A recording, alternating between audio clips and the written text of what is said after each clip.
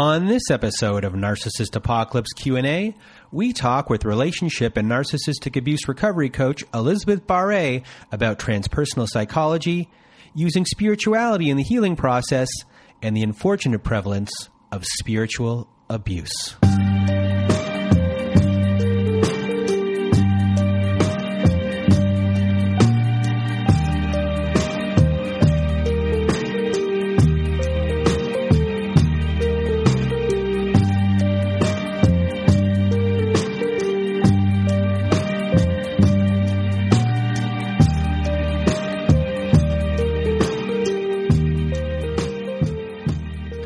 Welcome to Narcissist Apocalypse Q&A. I am Brandon Chadwick, and this is a podcast that interviews mental health professionals, lawyers, researchers, and authors about narcissistic and domestic abuse.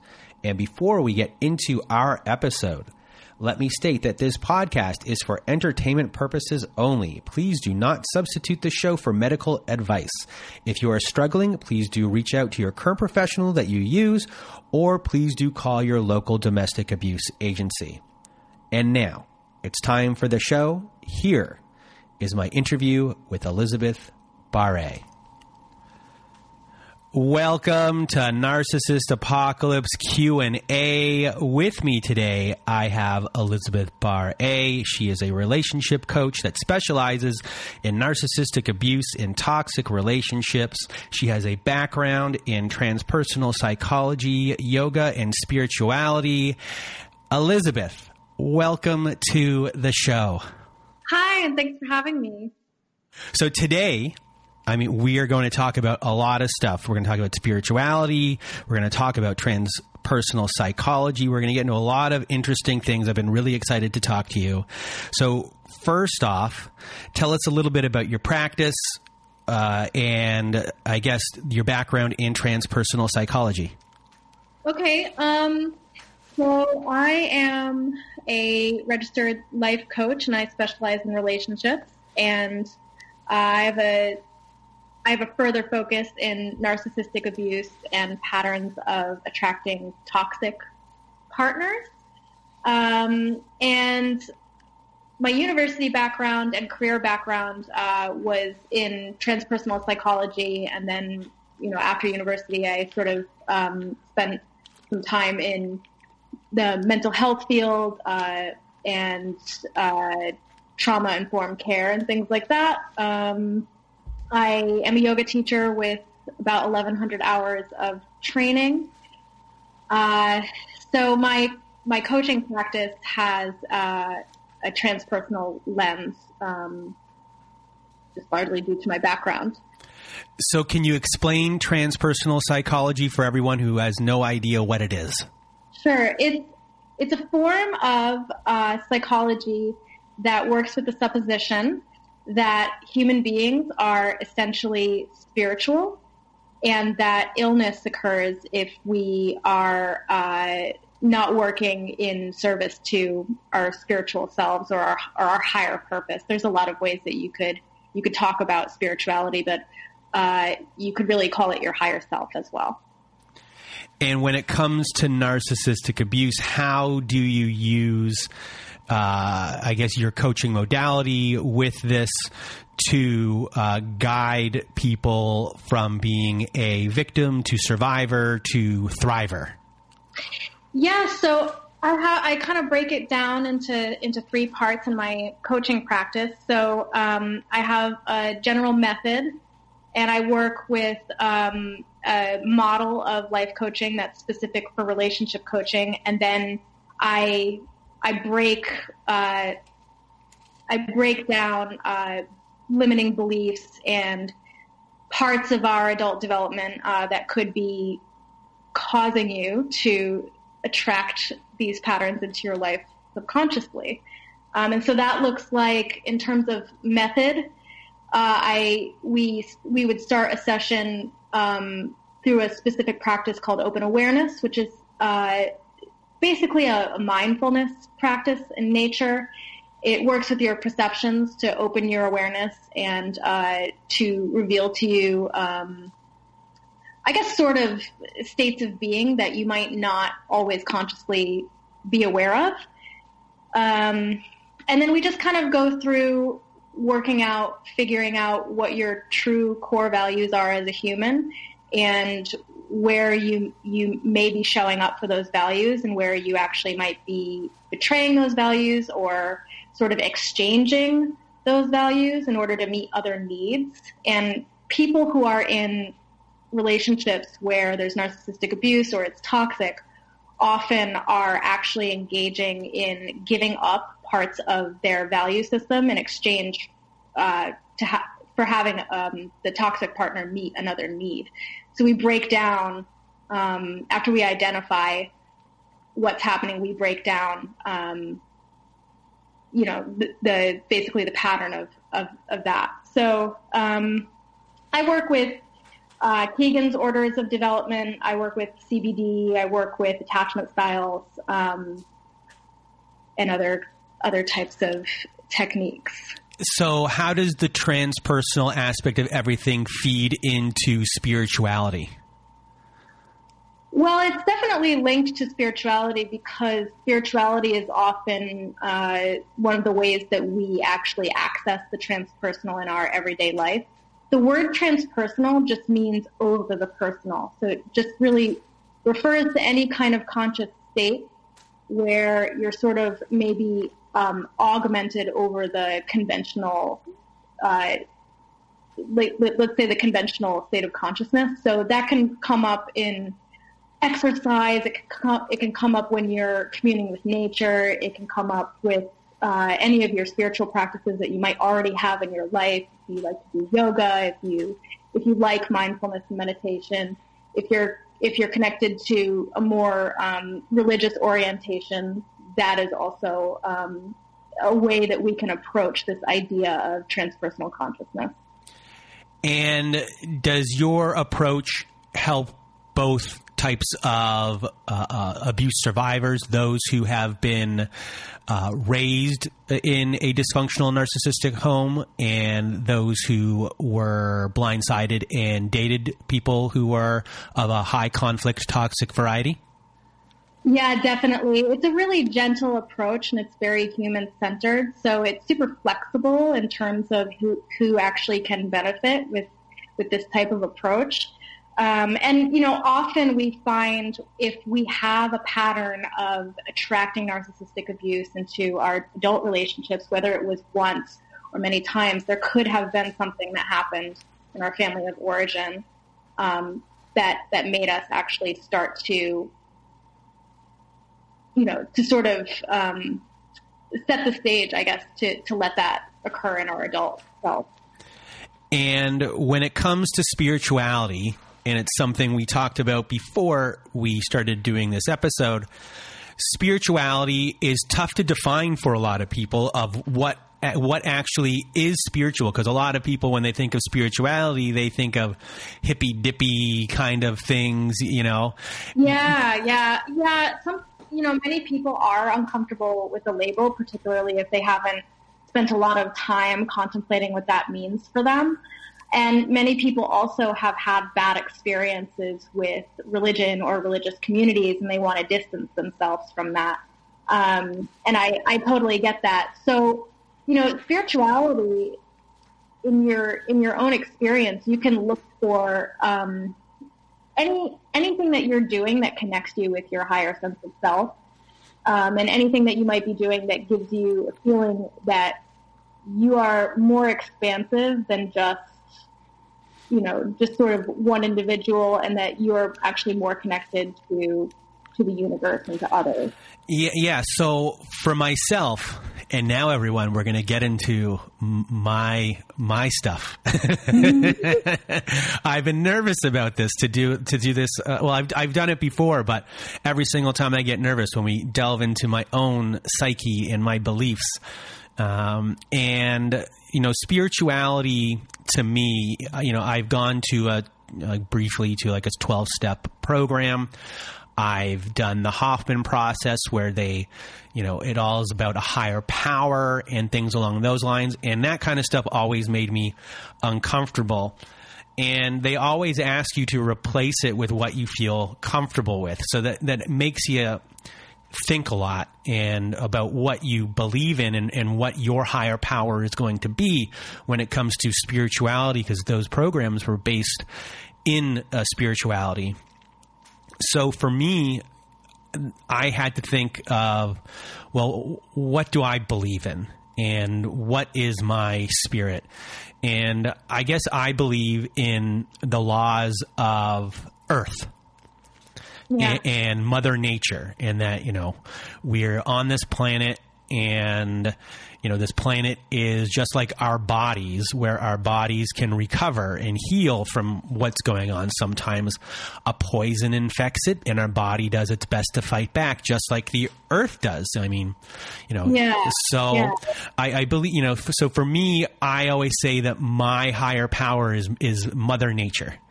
And that means my higher power is the Earth. We were born from it, and we're going to, when we die, we're going to go back into it, and things are going to be regrown through me. So for me, I guess my spirituality is, where I would feel probably best is to be out in nature, even though I was born in a city. I'm a city kid. But there's a disconnect when you're in this for so long. You forget that there's these other things that you kind of need to go to and surround yourself with. And another thing for me was a sense of community. And how do you feel, for me, spirituality, I guess, is feeling connected to the rest of the world. And, being connected to other people, and how I'm able to do that. And, I kind of go back to the story of when I was in a coaching program, and on day one, I was sent out into the streets of San Francisco. I was given a mantra to remember. I had an hour to remember it, and I had to go out into the streets of San Francisco and walk around while saying this mantra in my head. And it was a long mantra. I forgot most of it, but at the end, the last line was pretty much said, and when you die, you will die with nothing, like none of your possessions, not like, just to kind of give you the sense that like everything you think is real and tangible, it really isn't. And I kept on saying this thing over and over in my head while walking by people, and all of a sudden it kind of went from being, I guess, this vertical world in my brain, if I can put it that way, to being horizontal. And it's like I could see lines attached from myself to other people, and just by being very present. And I guess that became part of, I guess, in my mind, spirituality to me is to be present with whoever you are with. And I know that's an odd thing for people to think about as being spirituality, but for me, that's what it became, because when you're present with people, you're connected with people. And so that was kind of a big thing for me. And when I get down, I took something called the Hoffman process a long time ago. And during the process, they ask you to create your spirit guide. And it's one of those things where, you think it's goofy at the time. Oh, I'm going to draw my spirit guide. And I drew a scene in my head where what was the most relaxing thing to me, and my spirit guide was a koala bear, because I wanted the cutest the cutest spirit guide there could be. And my scene, which I've been drawing for you, it's not done yet, but I've drawn the background for you, is the scene in, I guess, the Red Rock desert of, I guess, maybe like Sedona, Arizona, something like that in my mind. Okay. And it's all red rocks, and there's this river running through the right-hand side, and there's, I guess, this log that's there, and a fire, and it's me and my koala bear just hanging out. Yeah. And, in this very peaceful, desert-like setting with water, and in that water, I can get on that water if I want to. And it's just, that's my guide. And for a long time after, I haven't done it in a long time, but I would talk to Michael Oliver when I finished the Hoffman process. I would go and, when I was down, or not even down, every day in the morning, my practice was, which I should get back to doing, my practice was I would talk in the shower, I would talk about how my day was going to go, and, the things that I might encounter during the day. And, I would always seek guidance, and it's something that has slipped, and my spirituality has slipped in the last few years, and it's something I want to get back to. So for me, I guess we talk about that would be my spirituality, but your, I guess, coaching, you look at someone and say, what are their spiritual wounds? So can you explain, I've explained what my spirituality is, and I'm sure everyone out there has their own definition of spirituality. What is a spiritual wound, and how would you go about helping someone with that? Well, a spiritual wound would really be characterized in its origin as any place where you find that you're abandoning yourself over and over. So that can look like not defending yourself when you should have stood up for yourself, right? Mm-hmm. That can look like letting people violate your boundaries. And I think what is most important when we're looking at that kind of wounding is to figure out exactly where you're doing it, like what kinds of situations you're doing it in, what happens in your body when you're doing that. And then also to kind of unpack maybe when it started and why you started doing that in the first place. And in that way you can have some awareness around it and start to heal around those places. So just going back to the definition of spirituality for 1 second, and what I was discussing about my own, are there different levels of spirituality? Well, I would say that there's different levels and ways of practicing spirituality or kind of getting in touch with spirituality.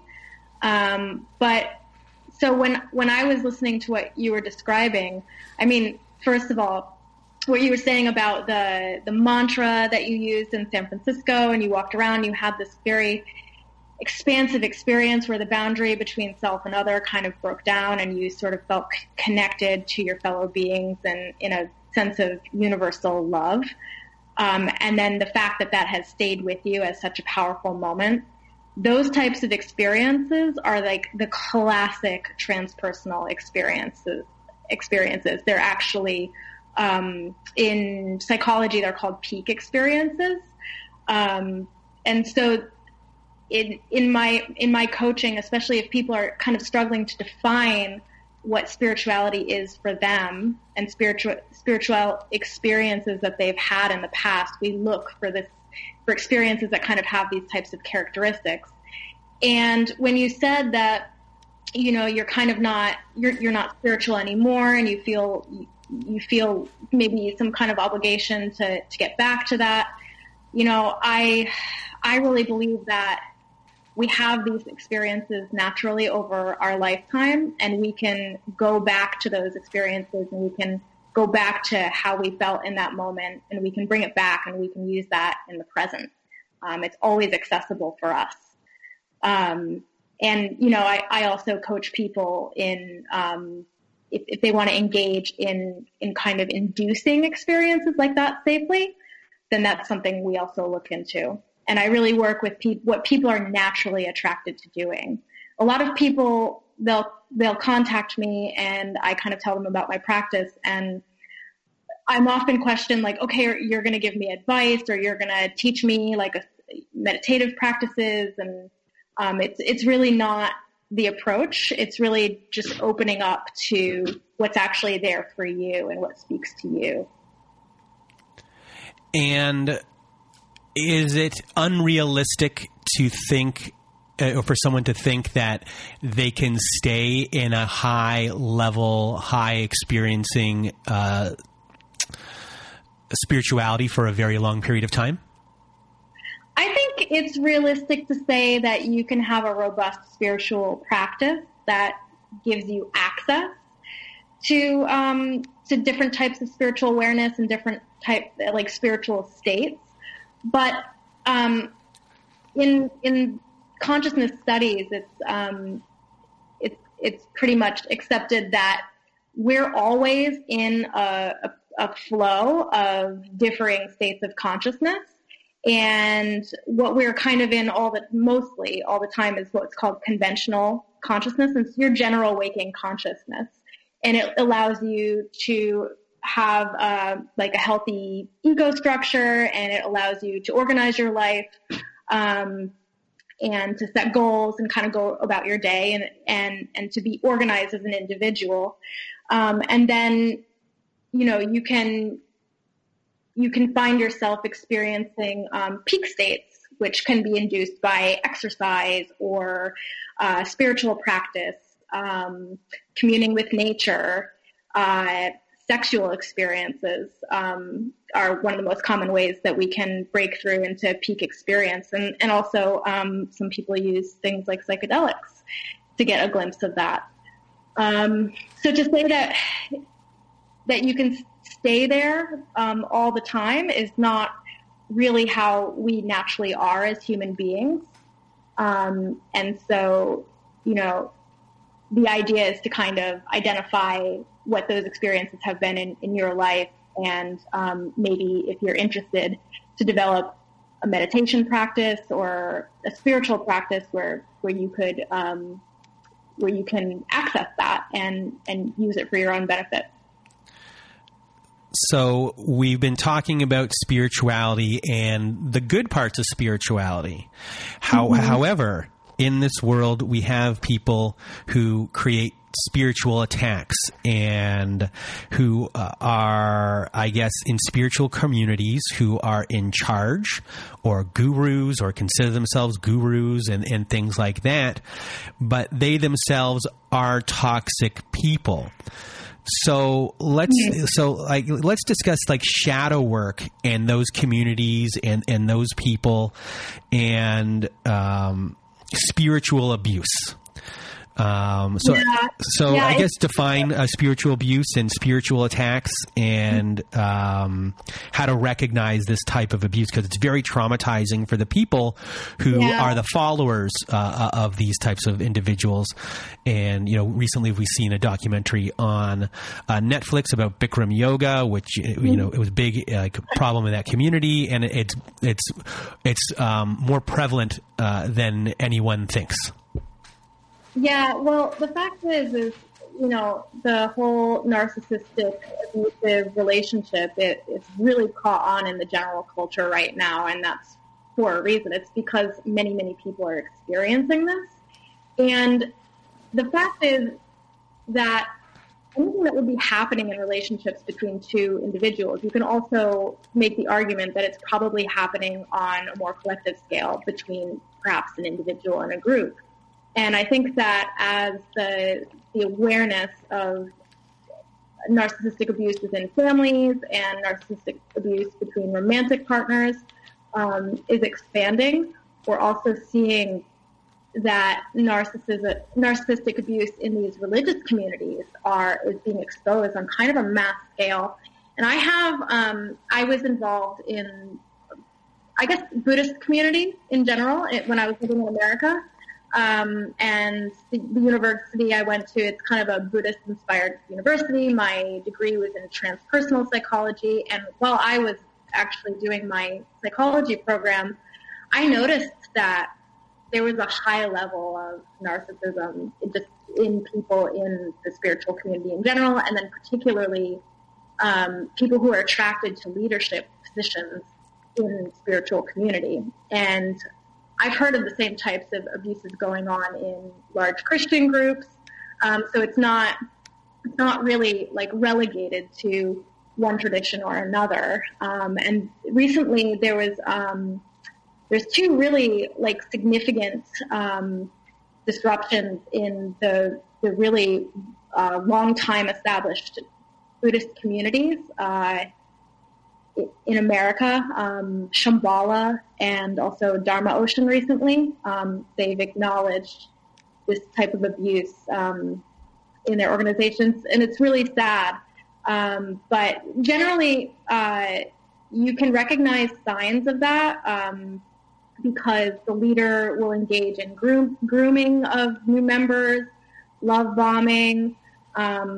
Questioning and doubt is getting discouraged. There's public shaming of community members who are sort of challenging the status quo. There's triangulation that goes on in interpersonal communications. And basically, there's going to be a charismatic leader that sort of demands complete and absolute loyalty. And so I think it's very pervasive in spiritual community, and I think we're seeing people become a lot more aware of it right now. Is there a hierarchy in the sense of the leader is in his spot, they have maybe a right-hand man or woman, and then also they have their crew of next level flying monkeys, aka soldiers?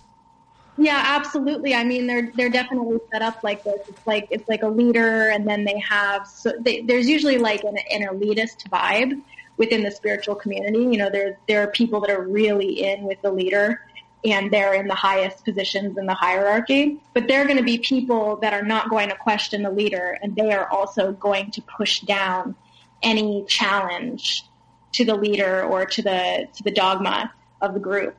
And they're going to triangulate people who challenge the ideology and the loyalty to the group. They're going to triangulate people against each other. They're going to use maybe information that was offered up in a moment of vulnerability. They'll use those kinds of things against them and just create like a culture of fear and paranoia.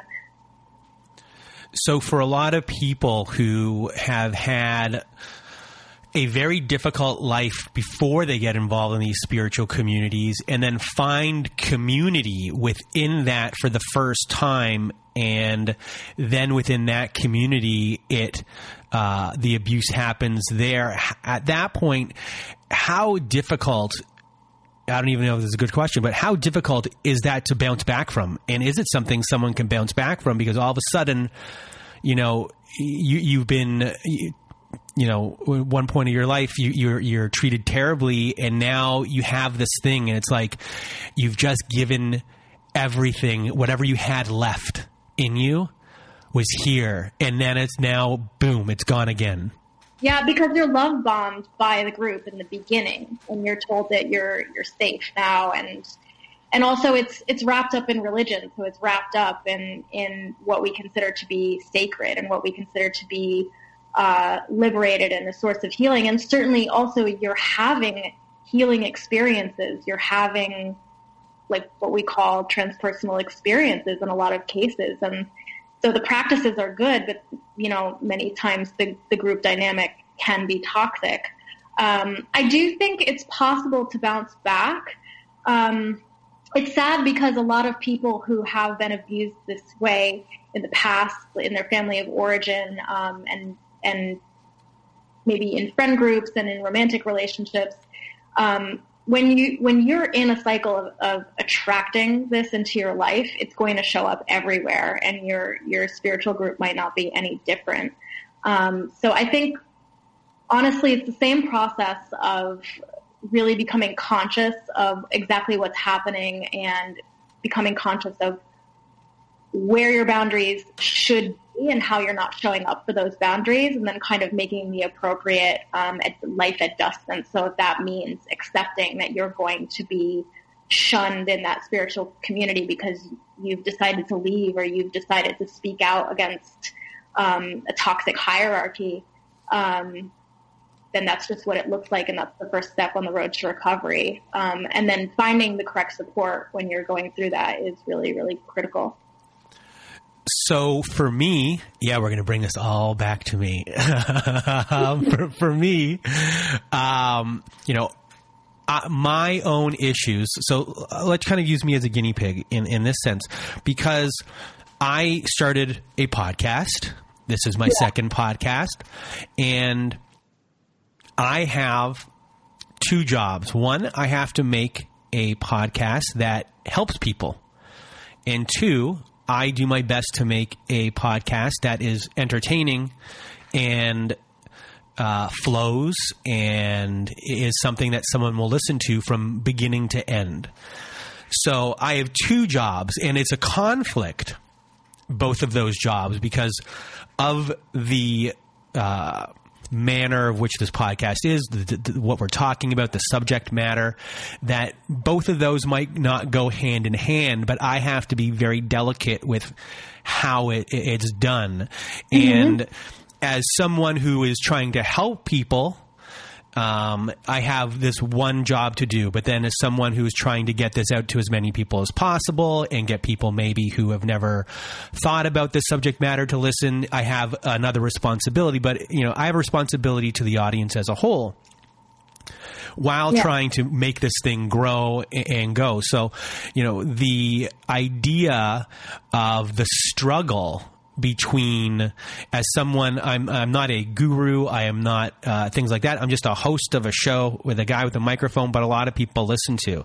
So I have this responsibility, and I have my own inner turmoil when it comes to this. And I guess it's a struggle of my spiritual values and everything like that, because, sometimes I'm trying to come up with ideas for the show. I'm trying to come up with ideas for things that might go on our Patreon, ideas that should go onto our YouTube that I'm going to be starting, and what types of videos those should be. And, sometimes things pop in my head which are not, appropriate. And, because the entertainment side of me kind of comes out, and, I have to kind of sit there, and be like, maybe a couple of days later, I'd been writing out this idea, and I'm like, that's not right. And that's wrong. So for me, it becomes this conflict of this internal squabble of kind of what to do and what not to do, because as someone who is in this I'm not going to say public eye, because my show's not that big, but that I can be scrutinized, that I have to scrutinize myself as much as possible, and sometimes I'm going to make a mistake, and and if I make a mistake, that could be and I somehow step over a line, that will come back to haunt me, and not just haunt me in the sense of like my whole audience would turn on me, but also like the wound that would hit me would be huge. So can we is there a way that we can help, I guess, me and kind of going forward when it comes to this type of spirituality? And I guess, it's really a struggle between capitalism and I'm not going to use the word socialism, but capitalism and being altruistic. And because to me, altruistic in my mind is spiritual. So how would you help me within this situation? Well, I think there's a couple of parts to that I'll probably have to unpack. But the first point that I heard was that you are worried about basically making a misstep, because while you're definitely in it to help people, your creative process sometimes brings up things that you later realize are a bit objectionable, and you end up throwing it out. Yeah, like I grew up on Mel Brooks. Like Mel Brooks is a hero of mine, and Mel Brooks made Blazing Saddles, which to me was like just the genius of movies. But today it might be considered not woke. I think it's the opposite. Right. And I grew up on The Simpsons. I grew up on South Park. And that's kind of my sense of humor. It's okay. like, so I'm hearing that you value being sensitive to the needs of others. And I hear that you value your work as a healer, and you also value your livelihood. And would you agree with that? yes. Yeah. Yeah. So just knowing that those are sort of the key things that you value in your work, I would keep that really at the front of your focus while you're dealing with those types of fears. And then also, you can resource yourself with understanding the journey of other creatives. So something that popped into my mind when you were talking was Brene Brown. She talks at length about the power of creativity and about how you have to step into vulnerability, actually, in order to make your creative life possible. And it's very scary because you're putting yourself out there. There's going to be people that don't like your message. There's just going to be people that don't like you. And you will hear negative things, and you have to balance that, and you have to develop an ability to cope with that. Okay. Yeah. So I guess another thing that I've struggled with has been, and I think a lot of people struggle with, is the age-old question, will I ever be good enough? Good. I said good enough. Good enough. Will I ever be good enough? So, this is something that happened, obviously it was created in your childhood, or it could have happened, in a narcissistic abuse relationship where someone has never experienced this before, but then obviously within that relationship, they've been so abused mentally that they gain that thought in their head. So as far as this type of issue, how do you help people confront this issue in your practice? So for people who are going to self-resource, if they're feeling feelings like that, I would definitely recommend that you get a book on CBD, just to confront your own limiting beliefs. So basically, like in coaching, if someone would make the statement that they don't feel good enough, I would immediately start to investigate why they are thinking in that way. So it's not the thought necessarily that's the problem. And obviously it's really up for debate. Is that really a true statement? Can you say unequivocally that you are or you are not good enough for something? So, if you analyze it, it kind of falls apart a little bit. And then you can see that maybe you have an overly negative style of thinking, and it's causing you to have an inner belief that would result in you actually saying things like that to yourself. And so coaching is actually designed to break those things down.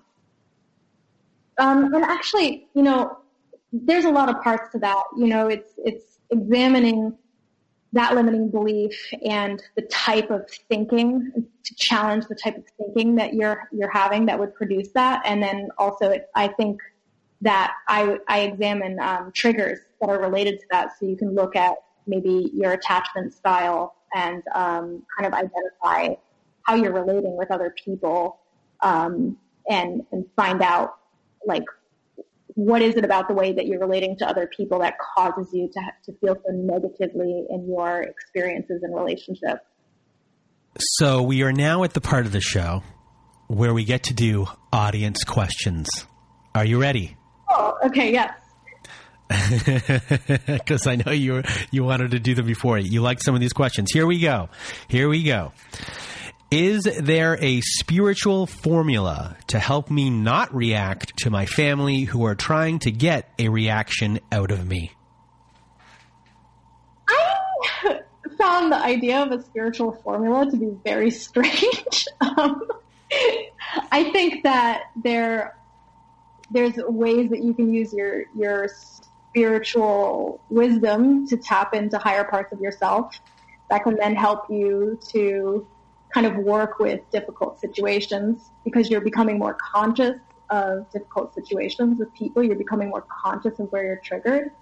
So I would say that if you're kind of looking for a key, just tap into a practice of getting grounded and becoming more aware. And that's going to be the best way to go about it, because if you can take a step back and just notice what's happening, give yourself a moment or two before you start reacting with people in your life, then you're going to be way ahead of where you are now. All right. Next question.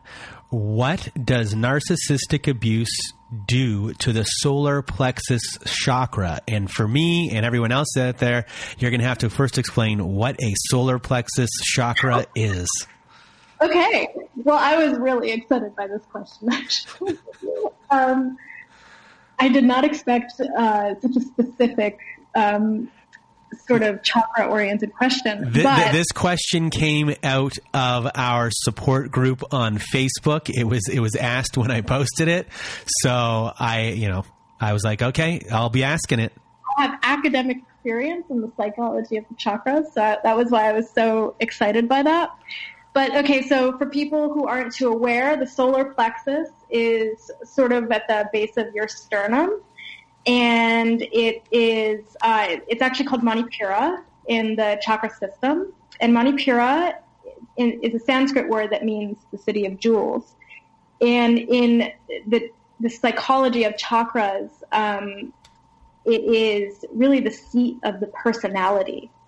So I think it's a brilliant question in regards to narcissistic abuse, because people who have these patterns in their lives, we talked about it earlier. It can be a deficiency in the actual concrete sense of self. So that chakra is actually really, really relevant to healing, because that's where you can really engage with your value system, and you can engage with what it means to have a healthy ego and healthy boundaries, and you can engage with who you want to be in the world. And when you're going through recovery from narcissistic abuse, you have to reclaim a solid sense of self, and you have to realize that it's okay to be yourself. And it takes some amount of also then rebuilding that and redefining that from where you are right now. So I really loved that question. I thought it was great. When that question was asked, I did not know that it was going to be such a big question, because I'm unfamiliar with this. I tried to do my best homework as possible. But that person who asked that question, if you're listening from our support group, thank you for asking that question. And I will get a hold of you on our Facebook support group just to tell you thank you in person. Cool. Next question. My narcissistic ex was a practicing licensed transpersonal therapist himself for many years. I'm always curious about therapists and narcissism themselves. Not sure if that's a question, but maybe it is. What are things to look out for in finding and working with a therapist after this type of abuse? I'm going to approach this from sort of like what I think is the ground. And I think I said before earlier in this podcast when I was talking about spiritual community and how when I was studying transpersonal psychology at the university level, I thought that I detected a high level of narcissism and narcissistic hierarchies. And that was sort of where I first became tuned into the fact that people with narcissistic traits are often very attracted to spiritual leadership. And that is why you can see narcissism in clergy and also in social workers and psychotherapists. It's definitely not unheard of. And if you've had that experience, you're not alone. Narcissists show up basically in, every position, every profession, that's out there. So, yes, there are going to be narcissistic therapists out there. And I think it's really, really sad if you've gone to a therapist for recovery from narcissistic abuse and you find that these dynamics are then present. However, I think that when you're looking for therapy for that kind of abuse, you have to do your due diligence and make sure before you start the therapy that the therapist actually has a good skill set with being able to work with that specific type of recovery. I know that narcissistic abuse has caught on so much in the past 5 years or so, and just in the general society, but there's still a lot of psychotherapeutic professionals out there who may not really know how to work with it.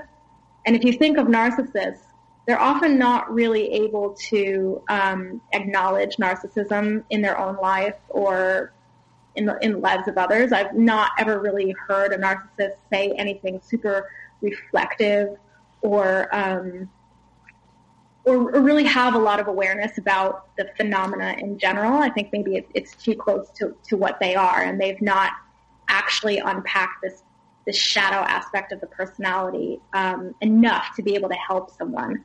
So I think a good way to avoid this type of person is to get a sense of therapists who aren't able to work with that, you know, and they'll often list, if you're going for like a proper psychotherapist, they'll list what they specialize in.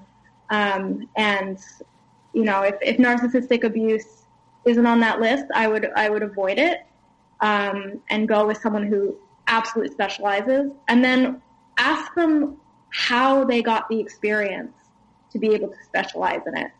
And if you can connect with them on that aspect, you know that they had maybe, oftentimes it's going to be a personal experience with maybe a narcissistic family or narcissistic abuse in some other way actually manifested in their lives. They healed from it. I think that's more sort of the territory that you need to be looking for. Next question. I grew up with a narc father using religion as a tool in the abuse and manipulation. Since then, it has been very difficult for me to believe in a higher power. I know religion and spirituality are not the same. I have since been following the old Viking teachings and beliefs of energies. Is there a way to remove the God aspect from the spirituality part of me and still be a spiritual person? Yes. It doesn't matter. Like, as we said before, it doesn't really matter how it is that you connect with your higher self. You just need to have an honest look about what maybe your practice is actually doing for you. If it's helping you to have more of a feeling of expansiveness, of acceptance of self and others, of compassion for self and others, and it's amplifying your well-being and your ability to love people unconditionally, then you're on a good spiritual path, whether or not that involves a deity or a god or a messiah or many, many gods, or maybe just some concept.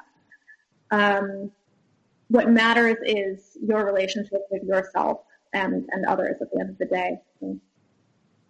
And Elizabeth, before we leave, do you have any last words that you want people to know about your practice, you, or anything that is going on in your life in the coming months, weeks, days? Well, this is like a very big event for me, as being on this podcast.